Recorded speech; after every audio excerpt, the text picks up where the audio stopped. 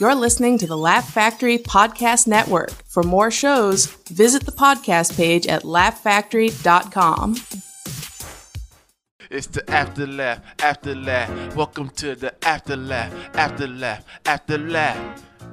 Afterlaugh, man. Go ahead, pull up a chair. You did this podcast probably since I started. I think you were one of the first people I really wanted on the podcast. And I'll tell you why. All the whiskey I just spilled your fucking whiskey. Bill bought me whiskey as a gesture of thank you for doing the podcast, and then he literally just fucking dumped it all out on the fucking grass. Now the grass is the fake grass is drunk. So I think one of the reasons I wanted to have you on the most is because you've always really intrigued me as a person and as a comic, and I kind of always saw you at the club. You'd go on, right, and you would murder, and you're one of these people, one of the few comics I know who has a, for lack of a better adjective, like a laconic pace, kind of, right, who isn't doing one-liners. Like a lot of people who do like a laconic kind of energy or just lower energy, they're just sort of the Stephen Wright or Anthony Jeselnik.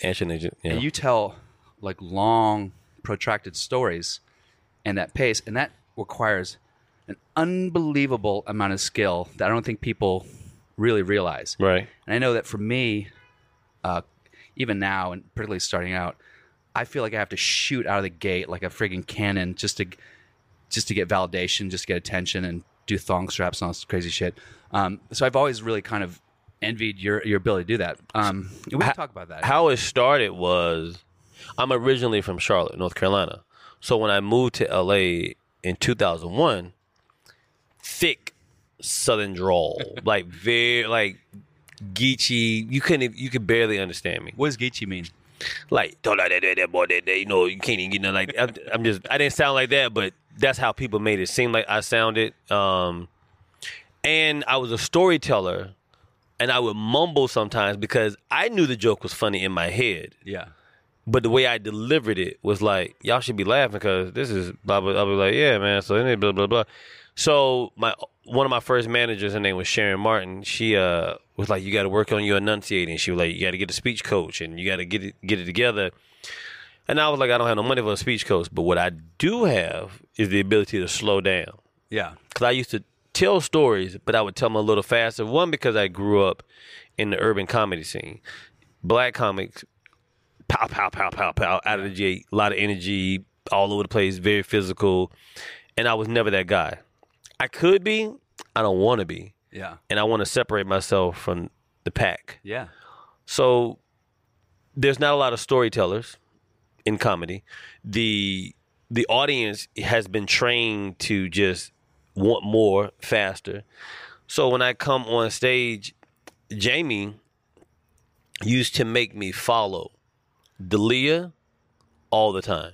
He would make me follow Cook Dane all the time. I think that was the trial by fire for a lot of comics coming out of the factory. But I would go on, do what I do, and I would have the audience, and Jamie would be like, "Buddy, you're so strong. You go on stage and you just. I like when I see it. I like it. You're going to be great, big star one day." That's it. Yeah. So that's how I've always been, and it's unexpected. And I learned this from Christopher Titus, which I didn't realize I was doing until he pointed it out. But Christopher Titus has this thing where he goes on stage, he talks low. Mm-hmm.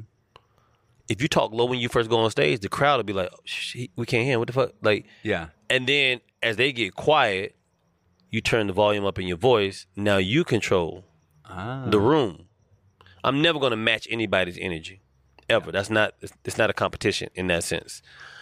And like, if I go on stage after JB Smooth, I can't match JB Smooth's energy. Yeah. I can't match fucking Dane Cook's energy.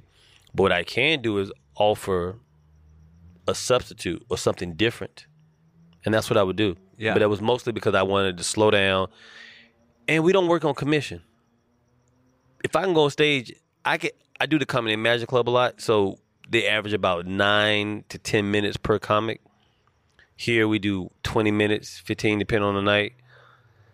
The Comedy and Magic Club, I can do 2 bits in 9 minutes. Yeah. But it's layered. Cosby-ish in the sense of I'll tell a joke, it'll have some jokes inside of the joke, but I'm staying on brand about what I'm talking about. Yeah. And I just try to get that one big bit out. Yeah. People don't do bits anymore.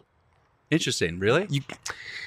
Not long bits. You may have like a quick bit or whatever, but nothing where it's like no one's willing to take a 9-minute journey. Yeah. No one's willing to take a 10-minute journey to tell a joke. I have a 9-minute to 10-minute bit. I do them on the road. I can't do them here because it will literally take a warm-up and a setup to even do it, and I don't have enough time to introduce it. Ah, interesting. So you said you're from South Carolina. North Carolina. Yeah. Where in North Carolina again? Charlotte, North Carolina. I don't know much about Charlotte, North Carolina. I'm from Virginia, obviously, but so my uncle's from Richmond. Oh, okay. Ooh, Richmond. Yeah, that's a pretty scary place. Is it Dude, Richmond is interesting. The whole state of Virginia is interesting. It's like Virginia is like the biggest rest stop in between civilizations. You know what I'm saying? Because you got North Carolina, you got Charlotte, that's a city. You got Raleigh. But the in between Virginia, there's nothing until you get to D.C. Maybe Alexandria, Fairfax area or whatever. Is it Potomac Mill Mall? Mm-hmm. Yeah, like that shit like that. But outside of that, there's nothing in Richmond. There's nothing in Hampton. Maybe Virginia Beach is okay. One of the best clubs I've ever played is Virginia Beach Funny Bone, though. Oh, really? I don't know what it was about that week I had, but every joke landed. Every joke was received. The crowds were great, and I was featuring for somebody, and they really made me feel like you're not. They made me feel like, you're getting paid more than what you are, but I wasn't. Yeah. You're bigger than what you are, but I wasn't. And I resented featuring so much at the time because I was going out on the road with people that I was funnier than. Yeah. So. Yeah. No. That's we can get to that. I want to kind of get to your story from birth until now, because this is something interesting about this podcast for me is I've been learning a lot about people that I've admired that I had no idea what their story is. Right. Because I just know you as someone who's been in the game for a while. Right. And I remember one of the first things that was really fascinating to me about you is, I forget, we talked briefly about this. You took a break from comedy for how long? I think I did like 3 months. 3 months, which is such a terrifying idea to me. But the idea that you were like, you had the confidence to do that. And I remember when you came back after 3 months, I think I might have been there that night or maybe that week. And I was curious to see how it would go, because for me, if I don't perform in a week, I get back on stage and I'm like, what the fuck am I talking about? Right. And I felt like you just hit the ground running, and your material was so, whatever happened in those 3 months, I felt like it galvanized your comedy in a way. You know what I did, man? I stopped trying to be funny. I know it sounds pompous, but I was trying not to go look for material. I just use what I had, and my life is material. I have enough that's happened in my life where I don't have to go outside of myself to get material for at least 10 years. Wow. If I just told the stories about growing up, where I'm from, we could just do that now. I could tell you now. I'd love to hear that. I was born and raised in Charlotte, North Carolina. My mother and father stayed together until probably I was in the first or second grade, and my dad moved back home with my grandmother, and my grades took a dip. Oh, wow. Because it was just me. It was me, my mom, and my dad for 3 years, and then my brother. Sisters. My brother came 3 years later. Okay. But my dad was so hands-on in the house because it was a couple of times where he wasn't working. My mom worked, and my dad would stay at home with us all day. And he would like help us with our homework. He would walk us to school because the school was behind the house. He would walk us to school, pick us up, bring us back. It was just always somebody at the house. We were never like away from our parents. And when my dad moved out, it did something because one, he wasn't there. Yeah. Two, something was missing. I was like, oh, we're used to having lunch at this time and dinner at this time, and then we would wrestle at this time, and then we would work on homework at this time. Like we had structure, discipline. Like it was a system. Yeah. We would go pick my mom up from work when she got off, then come home, My dad already had dinner going because, and then he had a job working at night. So we would go pick him up from work at night. My mom and my brother, we would go pick my dad up. It was a system. And then when my dad left, the system got off hand. I had to go to counseling because I started taking on the responsibilities that my father had. I wouldn't go to sleep. Bill, I would be up 7 years old. I'm up at 2 o'clock, 3 o'clock in the morning. Got school the next day.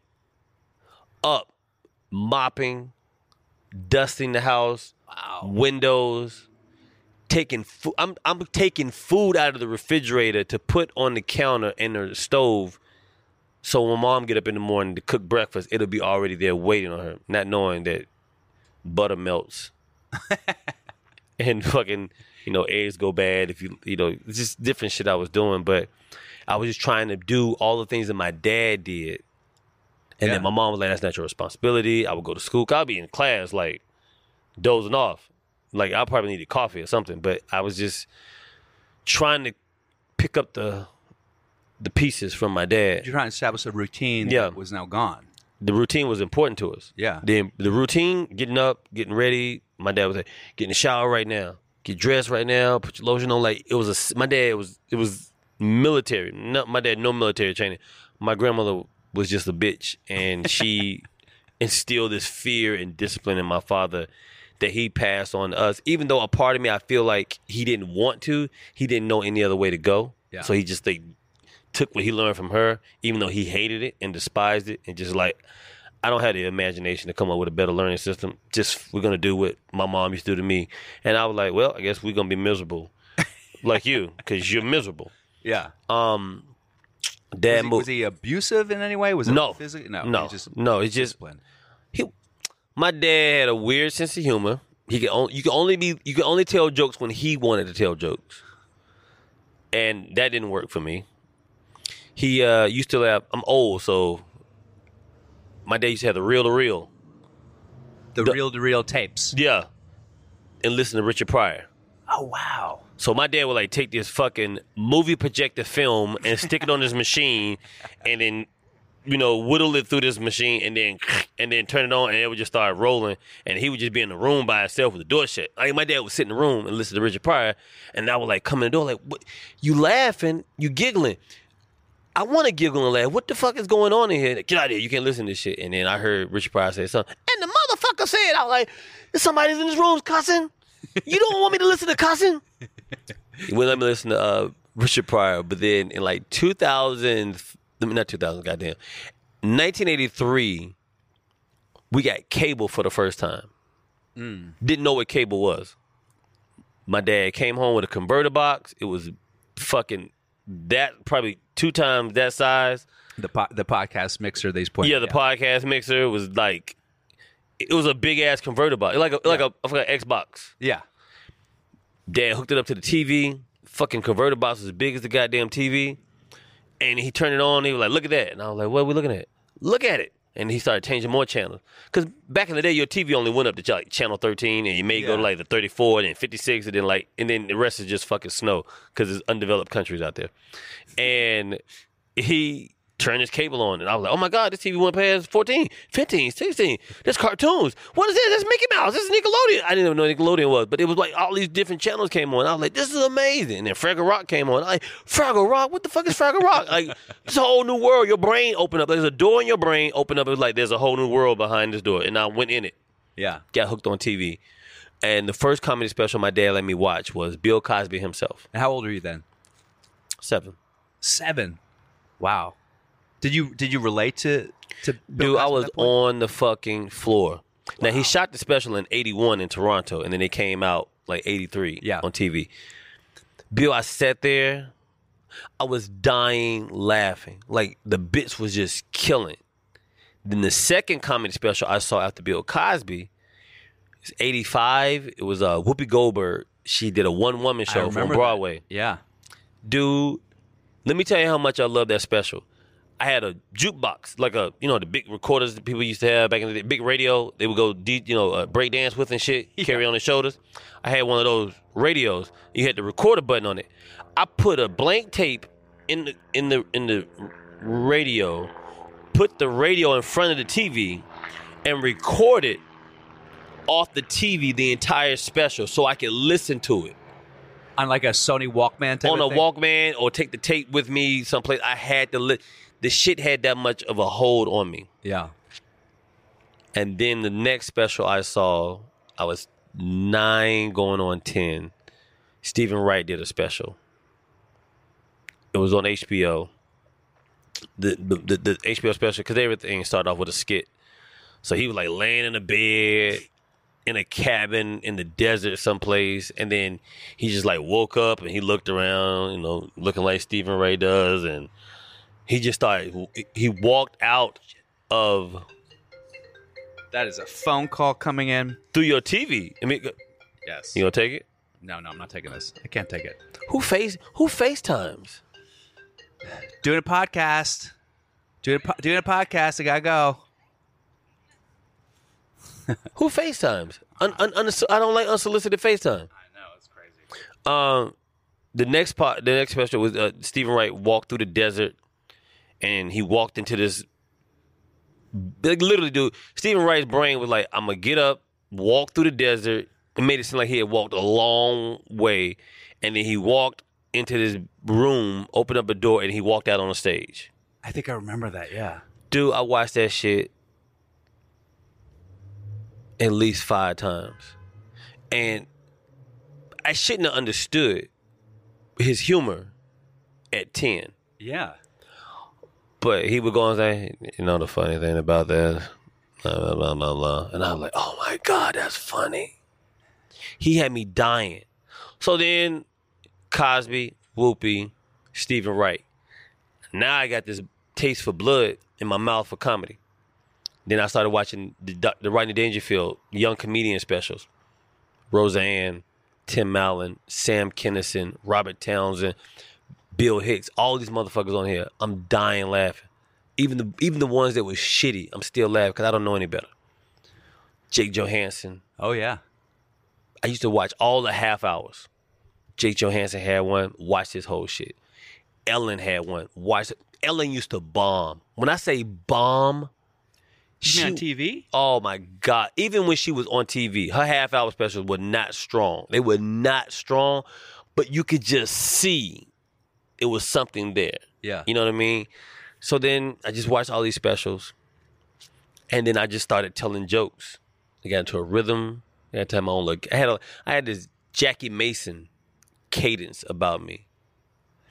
So when you say you're telling jokes, so you're 9 years old at this point. You were 9, telling 10. jokes for like your dad and your brother? Dad, brother, friends. Like we would go to family reunions. I would just start roasting people. So would you like, hey, our son is funny. Listen, and you sort of do shows for them? My mom, my dad. First of all, my dad was not for it. He was not what? He was not for comedy. For me doing comedy. Wow, okay. Was not on board. The I'm gonna do comedy train. Dad never got on board with that train. My dad was like, my dad's thinking was Richard Pryor already exists. You're my son and I love you, but I don't think you're better than Richard. I don't think anyone would be better than that guy. Like my dad didn't think anyone could be better than Richard. You know what I mean? I guess that's a crazy idea that, well, why play football? Tom Brady exists. Yeah, like fucking McDonald's exists. Why even make Burger King? It's the one person already sells burgers. Why would you do it more? You know what I mean? Or try to open it up. But he didn't see it like that. So family reunions, I would be sitting around, walking around the table, fixing plates. I would just crack jokes on people. Or I'd be like, did y'all see the commercial? This is how old I am. It used to be a diet pill called Dexatrim. I used to make these jokes like, yo, Dexatrim and blah, blah, blah. And I would try to do my best to say words as close as curse words as I could. Because I felt like I wanted to curse. Because I felt common curse. I was like, I got to curse. Can you give me an example of that? What, cursing? Could you give me an example of like what you mean by that? You would try to come as close as possible as cursing without cursing. Do you remember your first jokes that you would say in front of people? I would just say, like, all my jokes were just me roasting people. Like, I would just talk shit about people. And I would like, my cousin Dwayna, she's fucking big bitch. And she's been big. Like, she's been big all, like, this bitch has been big. She's been a planet all her fucking life. And I was like, oh my God, we need to give her a Dexatrim milkshake, like sneak it in her food or whatever. And everybody was like, oh my God. Like, it was funny. Yeah. And that's how I got into it. And then when I turned 13, I was like, I'm gonna do it. So at this point, from 9 to 13, are you thinking in your head, this is an actual viable plan as an adult, as a person? Didn't know money was involved. Yeah. I just wanted to do it. Yeah. That's when it was the most. At 13, when I decided I wanted to do comedy, it'll never be that pure ever again. Because I didn't know I could be a millionaire, cars, drugs, women, TV. Like, I didn't know. I was just like, these people just do comedy or whatever. They must have jobs elsewhere or whatever. I didn't know what it was. 13, I was like, I want to do it. Started researching, watching stuff. Watch all of Def Jam, Martin Lawrence, Half Hours. Martin Lawrence came into the picture. Chris Tucker came into the picture. Started seeing more black comics. But I thought they were funny, but I didn't want to do what they were doing, which was be physical and overly animated or whatever. But the person that made me want to do it the most was Eddie Murphy. I got introduced to Eddie Murphy through my dad, but only on Saturday Night Live. When Eddie was on SNL, he would do Gumby and Mr. Rogers. Yeah. My dad made us go to bed every night. You had to be in the bed by 8:30 every night. Even in the summertime. Goddamn sun is up outside. We still in the bed like, what the you can hear kids outside playing like, what the fuck is really going on? I would look at my brother like, did we do something wrong? Like, why are we in bed? Dad, go to bed.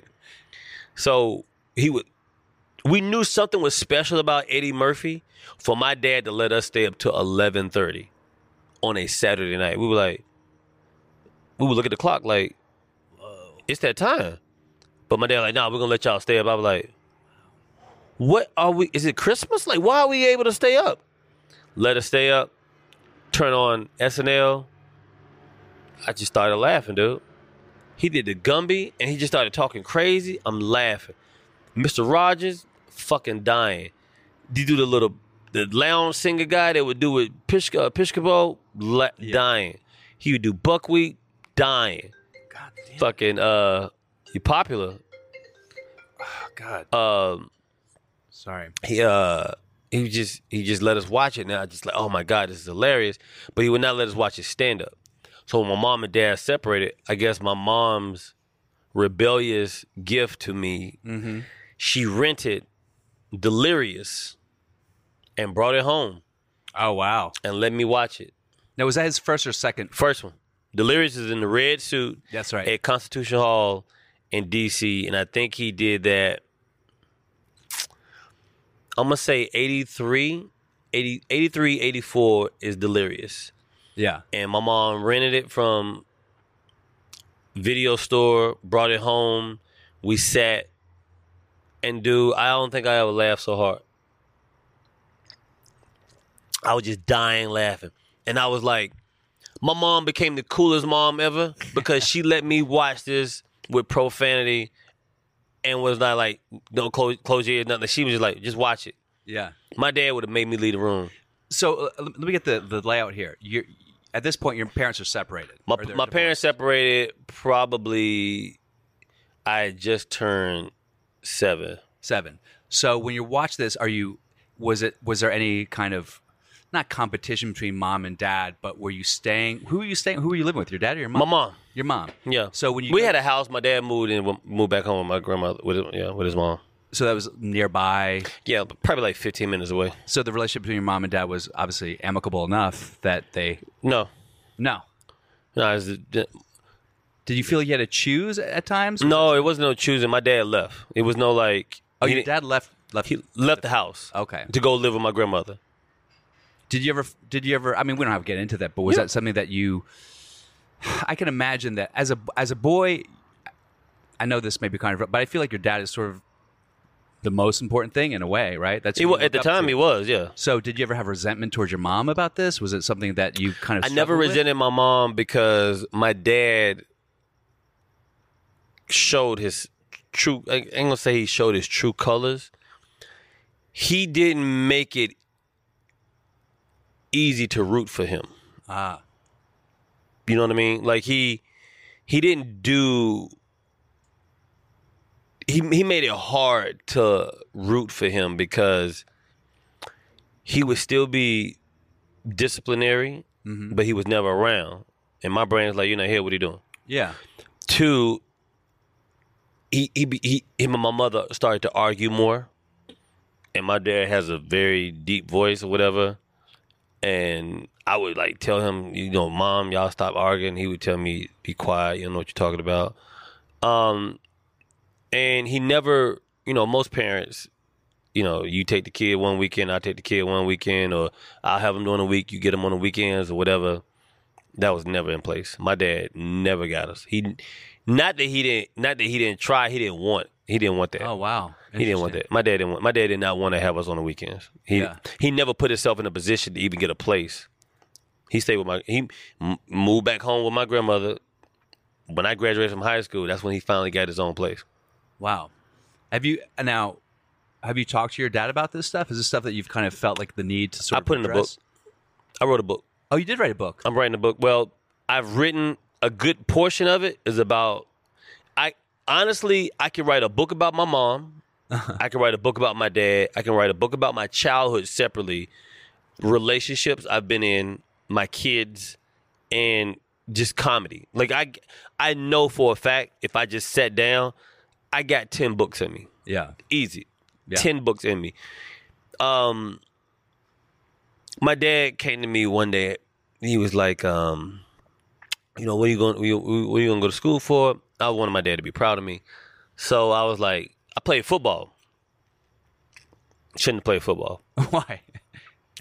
5'2", 5'3", 75 pounds. Were you fast? And that is not a racial joke. Fast. Yeah. Fast, not strong. Yeah. Fast, but not strong enough to take an impactful blow. Right? Yeah. I played football because I thought if I played football, my dad would come back home. Wow. I do it as a joke now, but I play football. Like if I play football, he'd be like, oh, my son played football. I need to come back home.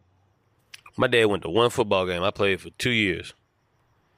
And one day I got hit so hard, I was like, fuck this. Fuck this. The person I'm doing this for not even here. I'll figure out another way to get him to come back home. Yeah. And I just stopped playing football. Oh, wow. And so you're 13. This is when you go, I want to do this comedy stuff. Yeah. You're living with your mom. And your dad is around but not around. He's around but not around, yeah. And at this point, it sounds like you got really focused on comedy. Absolutely. Was it sort of a substitute for It made my mom laugh. Made your mom laugh. If I could make my mom laugh, I was good. Yeah. My mom, my grandmother. That's the only two people I wanted to make laugh. Yeah. Mom, grandmother, and girls I liked. Yeah, of course. That's it.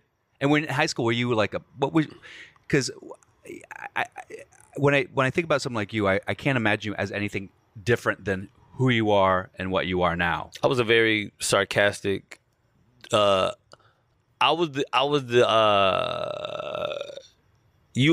was fucking me because of how I look. What do you mean by that? Like it was like you're not fucking me because of looks. He wasn't fucking me because I got money. He wasn't fucking me because I'm tall or I play sports. I was funny. Yeah. You had to be funny. Mm-hmm. I had no choice but to be funny. I was in the theater. I was in the drama department, so I did plays and stuff like that. But the stigma of the drama department is you gay if you played. You was a drama, whatever. But I wasn't gay. But I did drama. I did run track, so I did do that, and I played basketball. Okay. But I didn't play basketball for the school. I played like AAU basketball, which is like the equivalent of high school basketball. Traveling team, like traveling soccer team. Yeah, but basketball. It's like a lot of colleges look at AAU teams. Okay. So I play AAU. And then I just started, like I would go, like get home from school. My mom would go to bed like at 11. Def Jam would come on at 12. I'd just be up. Did she know, or was it the type of thing you'd sneak downstairs? She knew, but she didn't know what I was watching. She knew I was watching comedy, but she didn't know how gratuitous and graphic and dirty it was and raunchy. But I would be downstairs, dude. I would have the TV low, and I would just listen. I would be fucking in tears, crying, laughing. In 2015, I went on stage for the first time. I mean, not 2015. Jesus, I was like, what? Whoa. When I was 15, I went on stage for the first time. So 15. So yeah, that's I guess in the 90s or something like that, or no, the 80s or whatever. God, I feel dumb. I said 2015. I was like, because I was thinking about my age was 15, but I was like 1993. I went on stage for the first time. 15, and this is in Charlotte. Charlotte at the Comedy Zone. At the Comedy Zone, which is still around. Yeah, still around. The reason I got on stage because I had my girlfriend was a year older than me, and Charlotte had this thing where they say, "Hey kids, don't go out and drink and get hotels and fuck and have fun. Come to a comedy club and hang out, and we'll give you punch and popcorn and cake, so you don't go out and make mistakes, and we'll have comedians to make you laugh." Oh wow! And these are comics that are younger, or no? It's like older comics, so they like got to go on stage. Imagine Alonzo Bowden doing a college now. Yeah. Imagine Robert Klein doing a college for 19-year-olds and 20. Like they don't want to hear nothing you have to say. Yeah. So the comics will go on stage like, and they will all do like, so who went to the prom? Like, you know these people now. Like when you were young, you know this is a terrible comic, but now you know these people. You're like, you're a terrible comic. Like I know this person. So the comics were going on stage, and guys started bombing. Wow. And then someone said, Maronzio, go on stage. And I was like, I'm going on stage. And so wait, hold on. They said go on stage. So is that spontaneous? It was that spontaneous, but the guy was like, who wants to come on stage? And I was like, I'm going on stage. So you knew, you've been prepping for this moment. Prepping for it, seized the moment, went on stage, told a couple of jokes, and got off. Like literally. So you have 2 minutes, 3 minutes? Probably like 3. Back then, 3 minutes and never doing it before. Time. God damn. You think you on stage for like a week. You're like, what the fuck did I just do? First joke I told. I'm curious about that. How many people spend a lot of money to impress somebody they already had sex with? I said that. Still a good joke, by the way. Dude.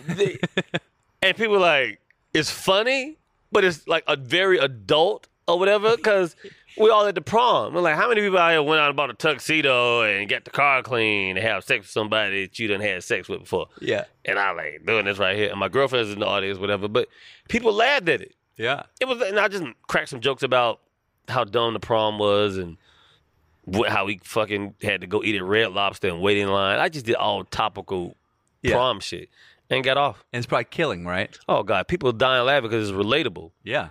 I've never been a go read the headlines guy. Yeah. I just like whatever's happening in my life.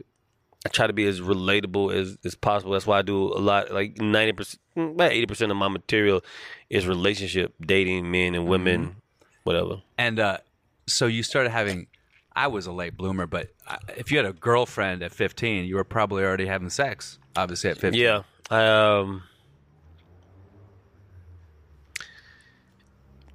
Honestly, the first time I had sex, I can't believe I'm going to say this. Why not, man? Come on.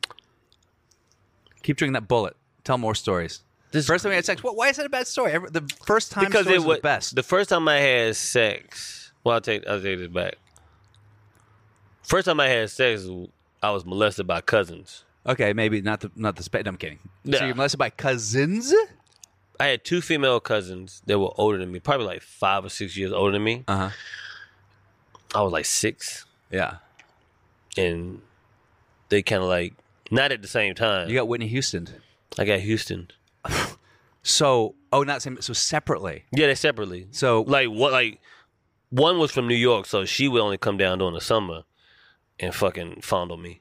You must have been adorable. I was. That was a heartbreaker. Yeah, they were like, he's so cute. I'm gonna touch him inappropriately. So, and then I had another cousin who lived in Charlotte. Anytime our families got together or whatever, she hung out. That bitch would pull me away from everybody else and play Operation Doctor. Now, do you think that, I've thought about that a lot. Do you think stuff like that was innocent? Do you think that in her head, do you think, oh, this is innocent, this is what kids do? Or do you think there was something more nefarious, that she knew that this was a very... I believe she did know it was nefarious, because here's the thing. She would take me away from everybody. Yeah. Lock doors. Get behind this. You knew you weren't supposed to be doing, like even if you didn't know it was wrong to do it to me, you still knew it was wrong just to be doing it. Yes. So that was like my very first encounter. Now, was that sex, like penetration? No. It was just more like, I'm going to touch this, I'm going to rub this, I'm going to kiss this, and you're going to do this to me. Like, I was more like instructed to what to do to them. Do you look at that and say, is that something you have anger about or resentment? Or do you look at that and say, that's just kind of growing up and I'm okay with it? Have you talked to your cousins? I've, so that's what the book is about. Oh, wow. My book is about that. Because I'm 43 years old. I'm a black man. I'm not married. I have issues dating women. I have trust issues. And I used to, for a long time, only equate value if you desire me sexually. Because that's how it was introduced to me. Completely understand that. You know what I mean? Like, if you didn't want me physically, what the fuck am I good for? Yeah. Like, I only want to provide sexual value. And if you didn't want me sex first, everything else is second. Yeah. That's how I dated for so many years. So the book is really about my parents being together, the breakup, them breaking up, allowing my cousins to be able to have time with me. Because if my parents were together, my dad wouldn't have let me like scurry off. Yeah. Or my mom would have like had me scurry off. But when you're a single parent mom or single parent dad or whatever, and you got kids, plural, you can't keep your eye on all of them. Yeah. Especially if you're like at a family function. You should think my kids are safe. I'm around family. I shouldn't have anything to worry about. But no, that happened. So the book is about me having trouble dating, the sex drive, the sexual precariousness of it or whatever. It's just a lot. It's a lot of information in there, and I became this protector when I would get into relationships. One of my ex-girlfriends from my high school sweetheart, we dated for 4 years. 3 years in high school, 1 year in college. Year 2 into going into our third year of dating, she lets me know that her stepdad, had been molesting her since she was 9. Wow. So I say, like, so he's still doing it? And she was like, yes. Wow. So it's 2 guys trying to fuck this girl. Yeah. Me and him. And I'm like, what the fuck? Like, I became the kid inside of me who had been molested. It's like, we can't let this happen to her. We got to protect her at all costs. So I became this protector of her, and I stayed in this relationship because I felt like if I didn't stay in a relationship with her, she would get mistreated. Yeah. So when she first told me, she didn't want to tell her mom. She's like, I don't want to tell my mom. I don't want mom. I don't want to. Somebody got to know. I said, we got to tell your mom. She's like, don't tell my mom. We went to go see a movie called Trespass. Bill Paxton, Ice-T, Ice Cube. It was a fucking terrible goddamn movie. And that's why I know it, because I paid for that movie myself in 1993. I paid for that movie. Paying for your own movies back in 1993, and you got a job at a grocery store. Yeah. You know where all your money is going. You know where it's spent because you don't have a lot of it. It has memory to it. And went to go see Trespass with my aunt, who was dating this guy at the time. It was weird. I'm going on a double date with my aunt. And this guy's like, you trying to fuck that girl? And I'm like, you trying to fuck my aunt? Like, we both giving each other a look like, who gonna get it tonight? And as we're driving home, I whisper, like, I'm gonna tell your mom, we got to talk to her tonight. She got scared, grabbed my hand. I walked into the house. I said, go get your mom. She like, no. I said, go get your mom. And her mom was like, what's going on? I said, I need to talk to you. She came around the corner. And she was like, her mom didn't like me. Her mom didn't like me because, you know me, I'm outspoken.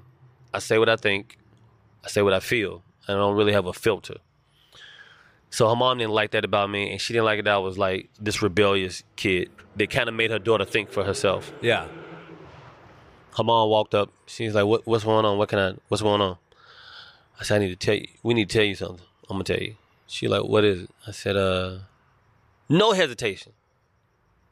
your husband has been molesting your daughter since she was 9. Her mom looked at me like, what? No, you didn't. No, get out of here, my no, of course. When I say denial, it's like the Kraken came out of the sea size of denial. Like, no, you're crazy. Like, she got mad. Get out of my house. And what is your girlfriend doing at the time? Listen, she said, get out of my house. I said, no. I said, because it happened. She's like, you're lying. No, you get out of my house. And I said, no, you can ask her. I turned to my girlfriend. Her mom turned. She's crying. Eyes fucking look like New Orleans. The fucking levees has burst in her eyes. She's just crying. And her mom like, now she's shocked. She's like, what? Is this true? Bitch, she crying. Thank you for telling me. I'll take it from here. And I was like, I don't believe you. So I said, well, I'm going to walk her upstairs. I told my girl, I'm going to walk my girlfriend. I'm going to walk her upstairs and then I'll leave. And I walked her upstairs and I told her, I said, look, if you need anything, you call me. I'll come back home. I'll come back over here. I'll come get you. If you want to come stay at my place, you can come stay at my place. Like, I'm handling this. Her mom, stepdad, everything. I'm 17. I go home. As soon as I get in the house, we back on the phone talking. You okay? What's going on? They downstairs talking. Blah, blah, blah, blah, blah, blah. The next day, we talked on the phone for like 3 hours, maybe 4 hours, because she didn't want to go to sleep. She didn't want to be by herself, and I couldn't be there. So she was like, just stay on the phone with me and we talk. The next day, her mom tells her, tell Maronzio to come over. We want to talk. She was like, my mom said we want to talk. I was like, about what? She was like, I don't know. I guess we'll find out. All right. I told my mom, I said, I'm going to go over to my girlfriend's house. Went over. Sat on the couch like where you're sitting. We sat on this love seat right here where I'm sitting. And the mom and the stepdad are sitting there. And he begins to, the mom says, he has something to say to you. And he sits there. Bill, this motherfucker confessed that he had done it. Like, he didn't fucking say, see what happened? The prop, he said, he just like, I'm sorry for what I done. Dude, if I had been a bigger dude, I would have fucked him up. Like, I would have fucked him all the way up. He apologized. I'm sorry. I got a problem. I'm going to get some help. Then, I hope y'all accept my apology. And then the mom's like, do y'all accept his apology? And I was like, it's not making a race thing. If I was a white kid, I would have shot y'all by now. I would have had a gun. I would have shot this whole fucking house up. And me and her would have fucking grabbed some jewelry and a bag. And we would have been natural born killers.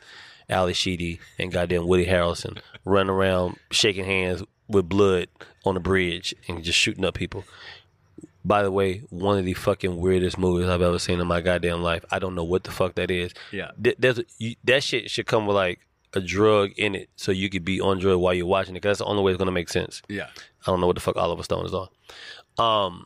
But I sat there and I looked and I was like, And then her mom was like, do you accept the apology? And I looked at my girlfriend and she was like, I accept it. And I said, I don't accept it, but I will on her behalf. Yeah. Mom's face got tight. Like, who the fuck are you? Bitch, the one that's going to protect your daughter from y'all, because y'all not doing it. Did you say that? No. That was just in your look. In my look. I gave it a look like, yeah. What are you going to do? Mm-hmm. Right? Because I could easily call social services. I think her mom kind of knew that I could call social services to get them involved. And I don't think she wanted to push me. Yeah. She didn't want to like test, see how far I would go, because if I'm willing to come to you and tell you this man's touching your daughter, you don't think I won't do more if I don't get the right results I'm looking for? So months go by.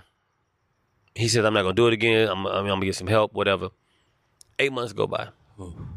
We're sitting on the phone one night. And she just gets quiet. The first time, Bill, she told me her stepdad molested her. It took me 5 hours to get it out of her. We started on the phone at 11. We got off the phone at 4:30 a.m.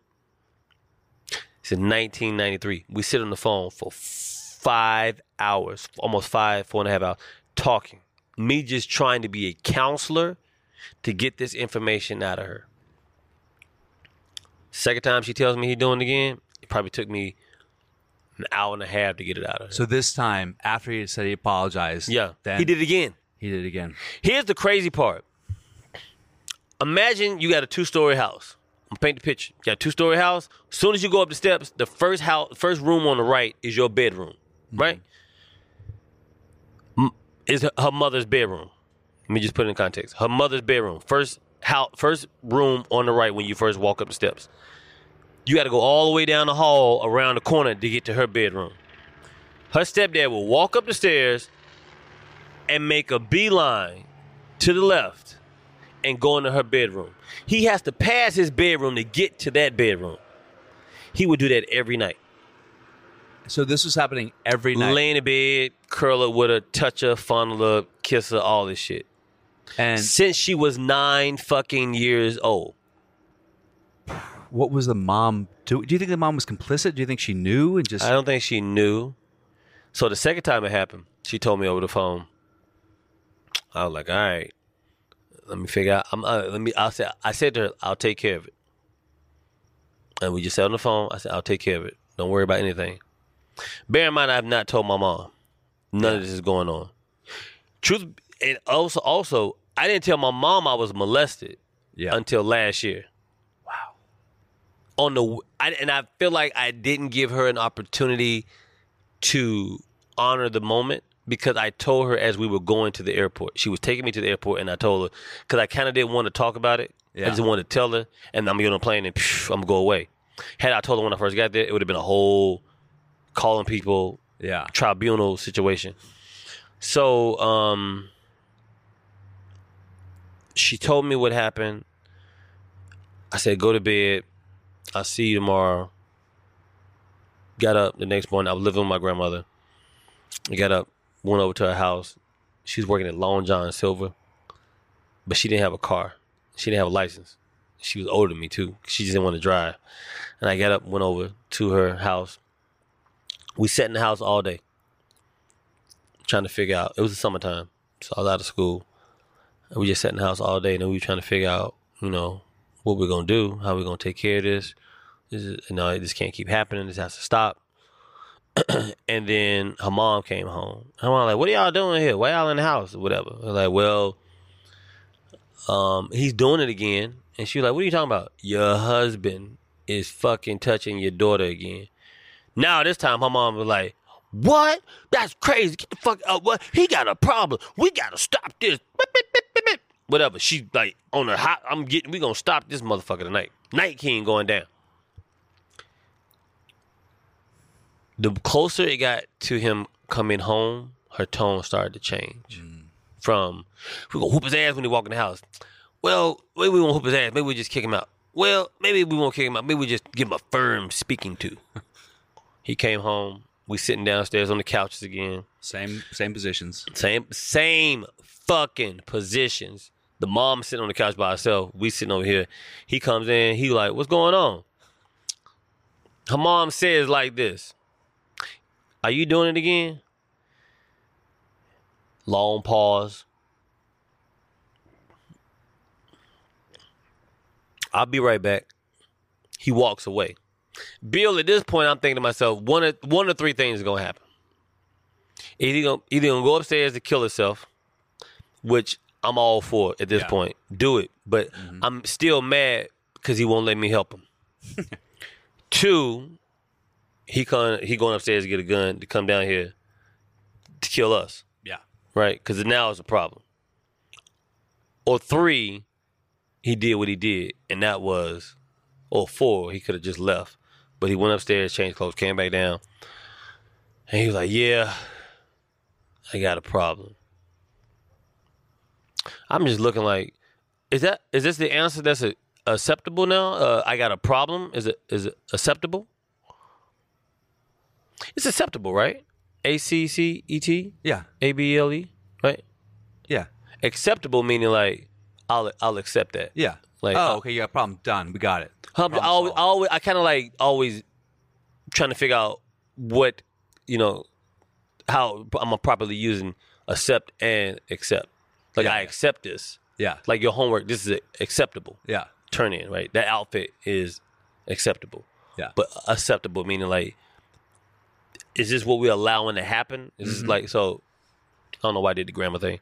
But so I'm like looking around and he's like, yeah, I did it again. And he's like, what is your problem? Whatever. Like, bitch, that's not the line of questioning. That's not what your problem is, not your question.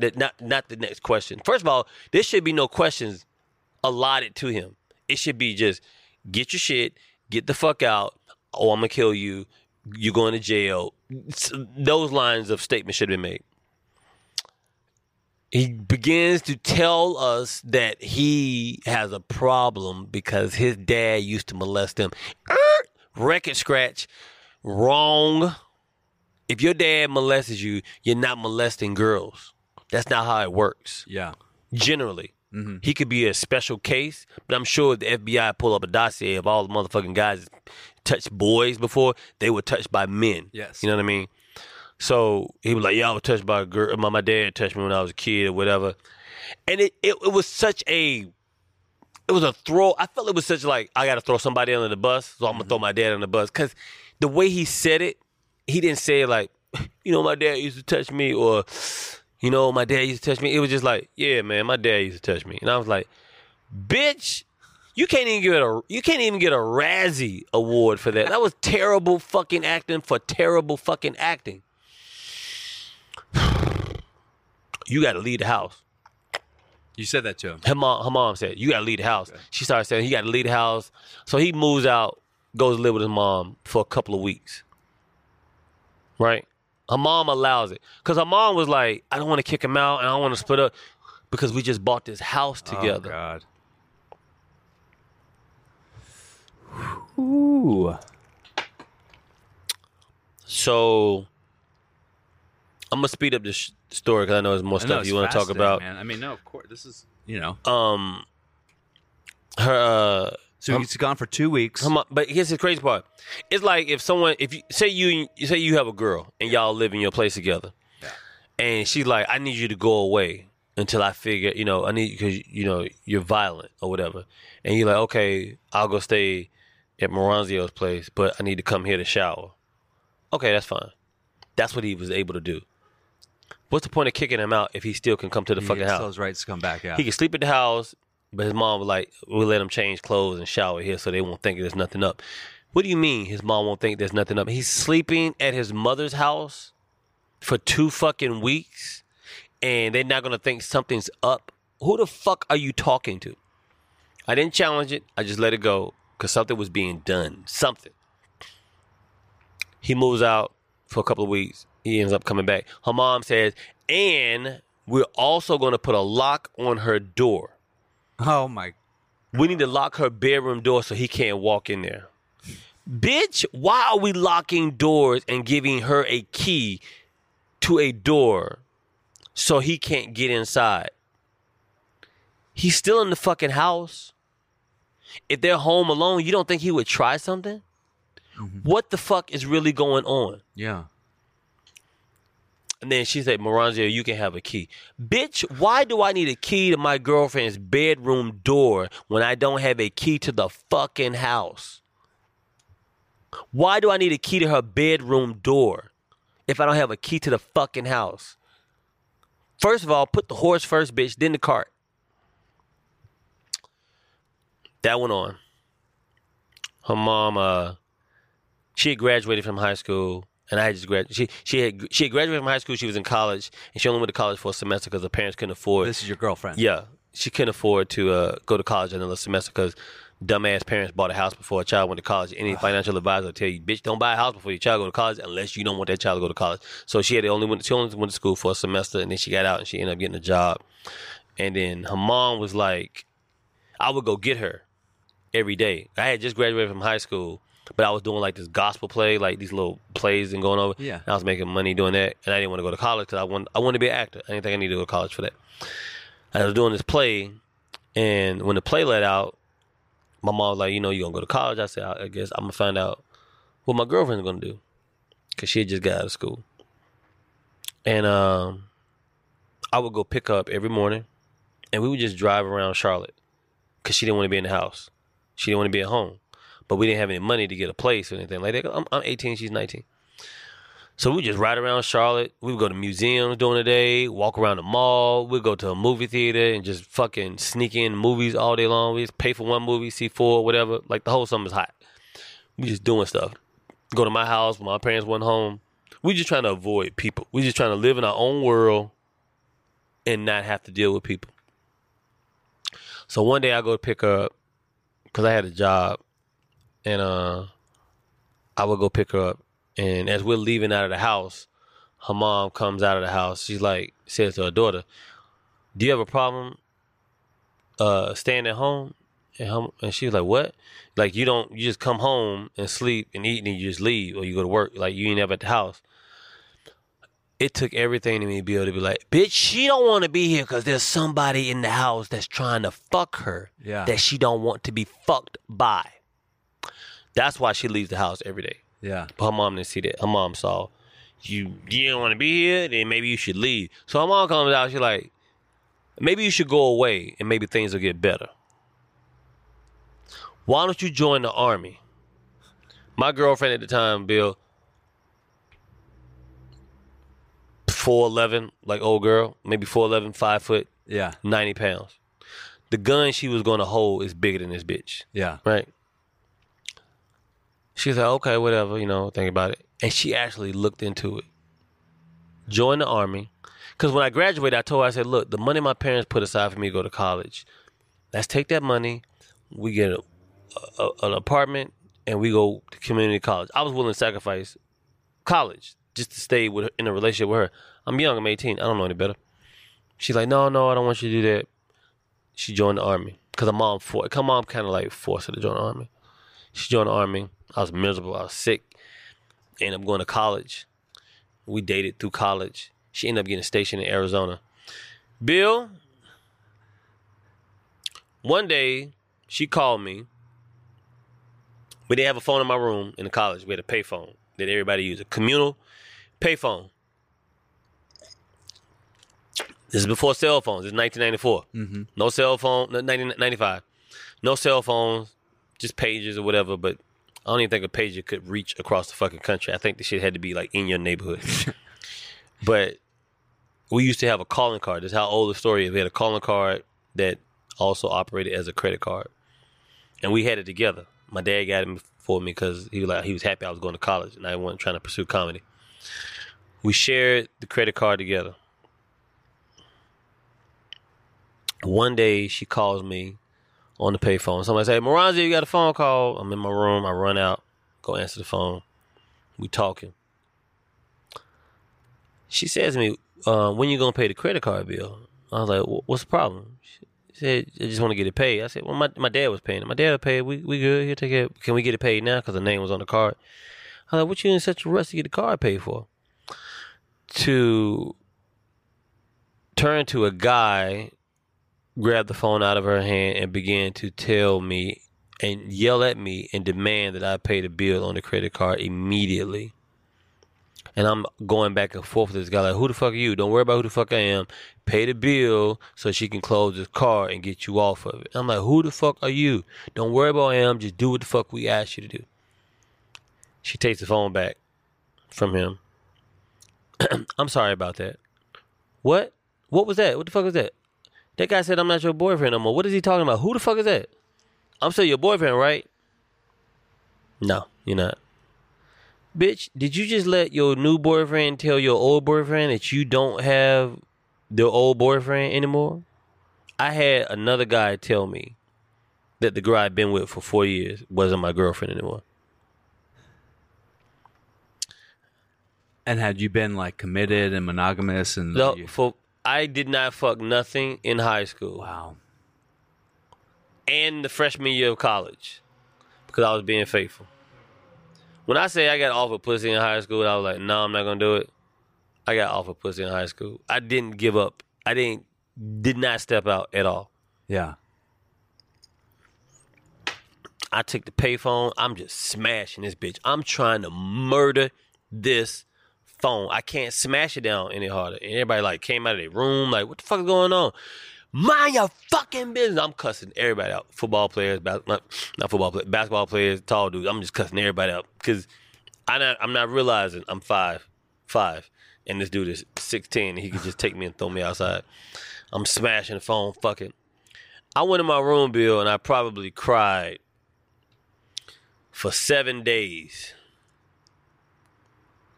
7 days, I cried.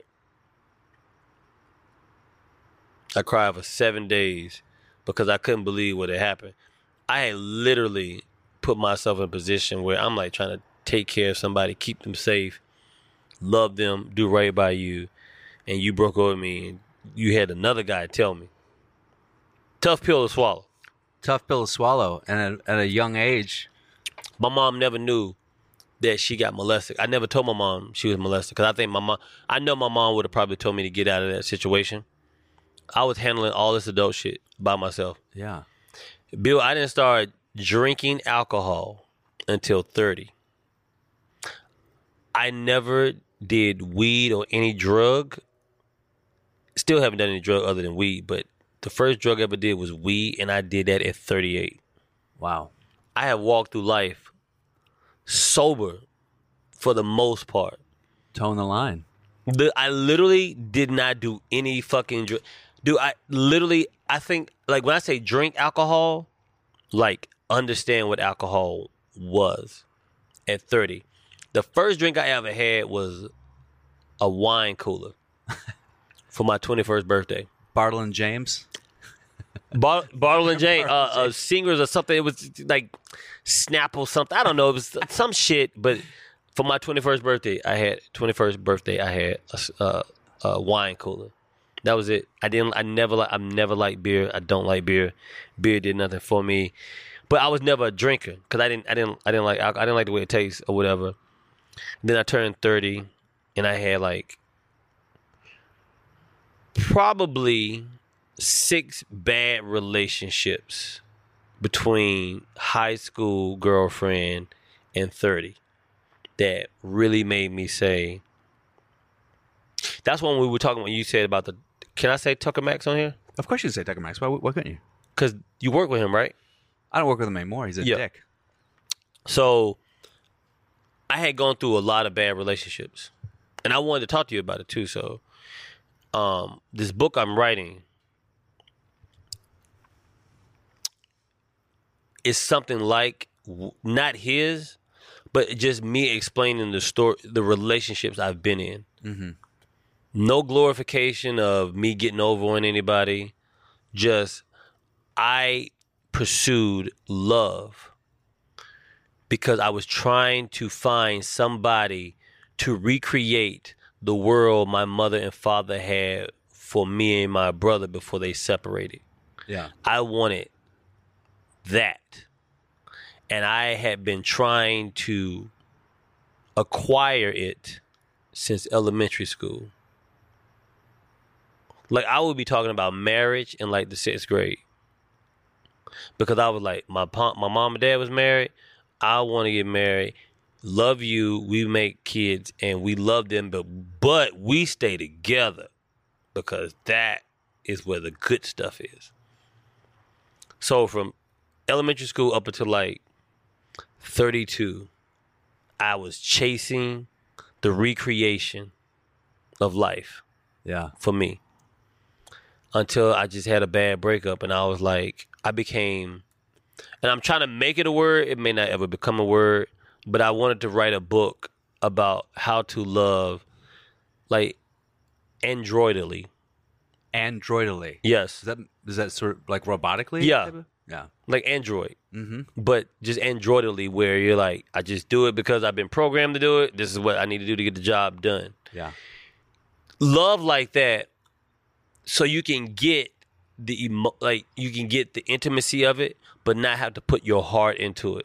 Yes. Because when your heart, I think, like, I understand when a woman's hurt. I do. I get it. And it's hard to say this because we live in this fucking please don't offend me society. It's harder for a man when he goes through a breakup. Because a man in a relationship is almost like he's relinquishing some power to say, I'm going to make myself vulnerable to you and let you see who I really am. Which some of this may be soft, and I'm willing to allow myself to let you see me be soft. When a man does that and is not appreciated, you're creating a monster. Mm-hmm. You're creating a monster by not appreciating that this barbaric creature has somehow made itself docile enough to love you soft enough so you don't feel like you're a piece of meat. And I don't think people think about that. No, they don't. I agree. So now I am 43. Never been married before, like I said before in the shows. But you have kids, yeah? 2 kids. And I have a daughter who's 20 who's not talking to me. And a son who's 7. They're both in North Carolina. The reason I have a 7-year-old son, and I also may have a middle son that I don't know anything about.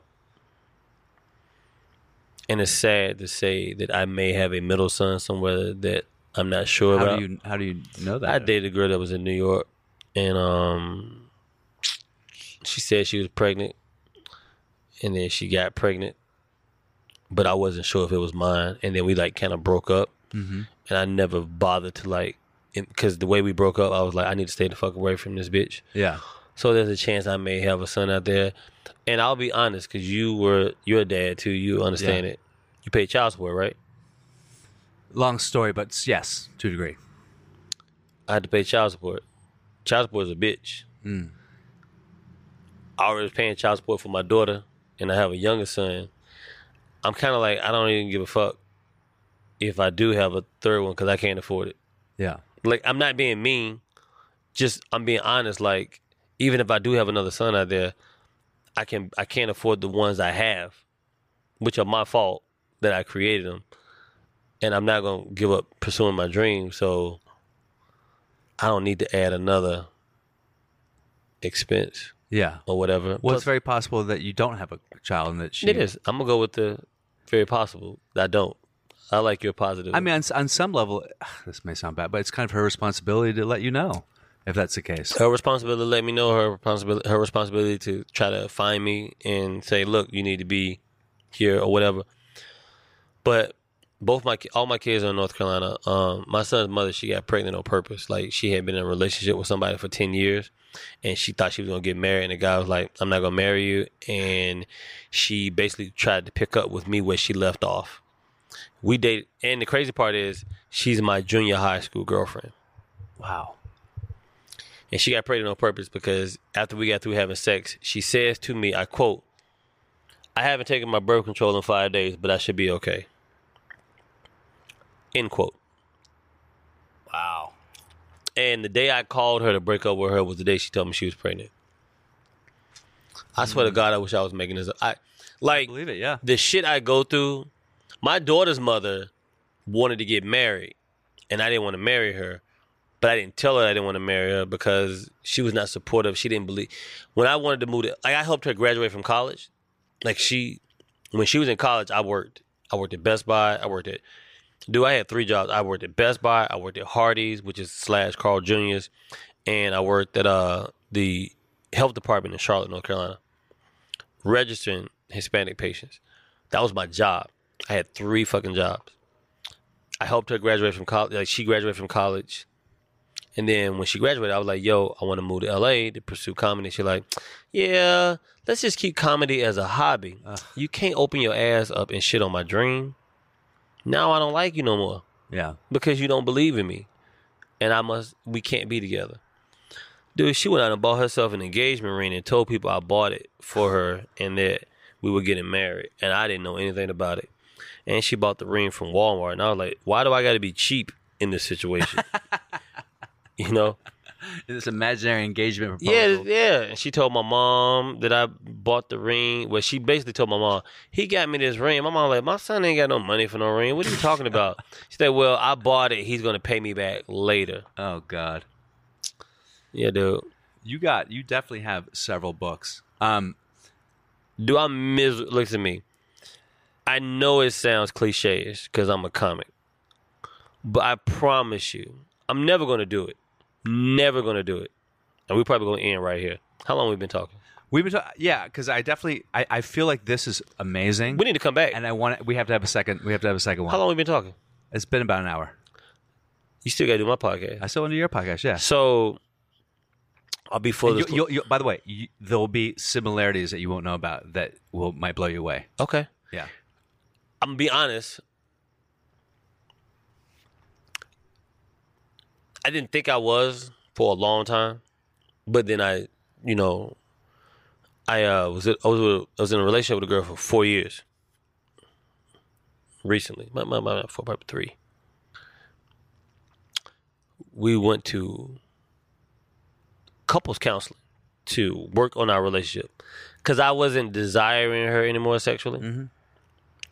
Mainly because just her inconsistencies and this unstable life that things she was doing was not making her attractive. We went to couples counseling to work on our relationship. She told the counselor some stuff that she was working on and her dad wasn't around and blah, blah, blah. And then we started talking about our relationship. Bill, the counselor or the psychiatrist, therapist, or whatever, looked at me. No one's ever asked me before. Ever looked at me and asked me. No one. I've been around scholars, warlocks, and fucking witches and sorcerers and fucking scientists. No one's ever looked at me and said this. The lady said to me, "Can I ask you a question? You don't have to answer if you don't want to." I was like, "Yeah, what's up? Have you been molested before?" And I was like, this bitch sees me. Like, she sees me. And I was like, yeah. My girlfriend couldn't handle it. Broke up with me. On the spot? Not on the spot, but just couldn't. Probably 3 weeks later. Wow. It was too much for her to handle. But we came to air shit out. I thought that was a safe space. Yeah. Man. Together 3 years. 3 years. And she was like, I don't like this. You got too much baggage. I was like, what? God. We came because you have baggage, but my baggage is more than your baggage? So it wasn't matching luggage, so she couldn't relate and she couldn't be with, it's fucked up. So all that to say is, 2 things. I'm going to say 2 things. I'm going to say the good first, then the bad. I think you're smart. I think you're super smart. There's some self-sabotageal about you, but you're smart. And I don't know if it's because it's white guilt, like I don't want to be good because I'm white. We don't need another great white guy. I don't know if it's because you have your daughter and you was, it didn't pan out the way mother and father and daughter shit happened, like my situations. I don't know if you just have ancestral, we just can't do good. But you're smart. I see you for who you are, and I told you that when we was at the Laugh Factory in Long Beach. You're very intelligent. You have a book. You have books in you that you could write. You could be a consultant on a TV show that has something to do with dating and relationships or just social awareness. You're smart. You're way smarter than your jokes sometimes. A lot of time I think you're just coasting just to get the laugh. It's medicine. Yeah. But you're smart. Fucking way smarter than the card you're playing right now. And I believe that wholeheartedly. So I'm saying to you on your podcast, I'm working on something. I would like to work with you and put you in a position to fucking be that guy that I think you should be. I don't give a fuck what nobody say. Why are you helping a white guy? I don't give a fuck. I want to work with people that's smart, that I feel I see talent. That's what I do. But I do want to work with you in a capacity. Relationships, dating, social, stuff like that, behavior. Second thing, because of everything I've been through, and that's just 20. What I just told you today on this podcast, probably 20% of what I've been through. Yeah. I probably think about suicide twice a week. Literally twice a week. I've thought about it twice already, and the week has just started. Sunday morning I thought about it because my daughter's not talking to me and I wasn't going to get a phone call from her. Granted, Father's Day is a superficial made-up day that's pushed by big business to sell shit. I get it. Still, everybody else is getting it. Mm-hmm. 2, my son's mother is such a fucking, this Cambodian cunt. Is such a piece of shit. She let the whole day go by before she allowed my son to call me like around 5 West Coast time. So it's 8 o'clock on that side. She's remarried. So that means the guy she's married to got to hear my son tell him Happy Father's Day before he told his real father. Tough pill to swallow, Bill. Then I thought about the fact that I'm single and I'm married, but I don't think I want to be married, but I'm single. I'm living in this fucking apartment. I'm funnier than a lot of people that I fucking perform with, and I don't want to count other people's chickens and look at other people's plates, but money could probably fix both our problems or any problem we've ever had. So I just sat on my couch. And I won't take meds. I won't. Lycomin or whatever the fuck drugs. I'm just not going to do it. I just deal. Like I do edibles now. Mm-hmm. Microdosing. I do. Some days I just hit it hard. I've never done over 50 milligrams at one time. Because one time I did 50. I just cried for like 2 hours. I don't know what the fuck. Like I kept feeling like I was going to be stuck like that. Like I was fucked up bad trip.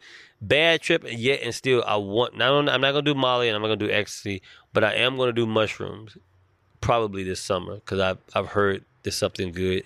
And then DMT I've heard about that I want to try. I will do DMT with you. It's rough, right? I've never done it.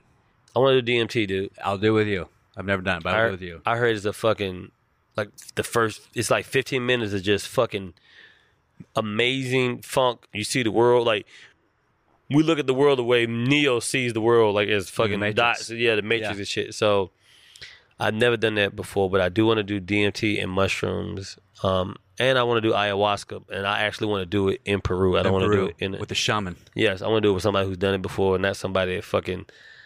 I don't want to be like yoga, where you learned it from somebody else and brought it to America and modernized it. No.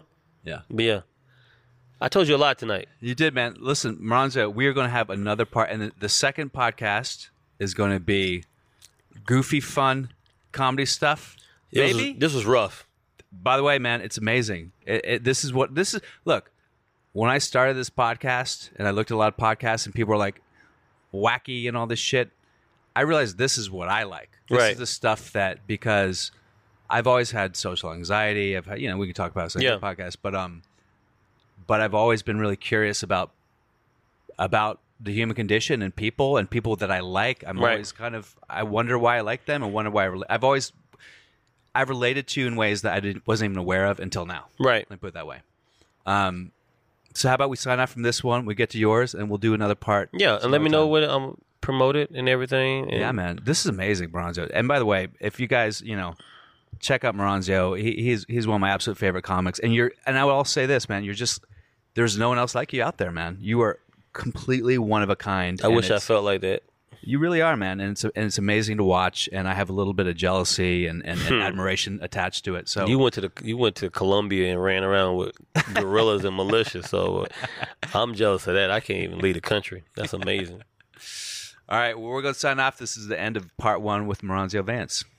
It's the Afterlaugh, Afterlaugh. Welcome to the Afterlaugh, Afterlaugh, Afterlaugh.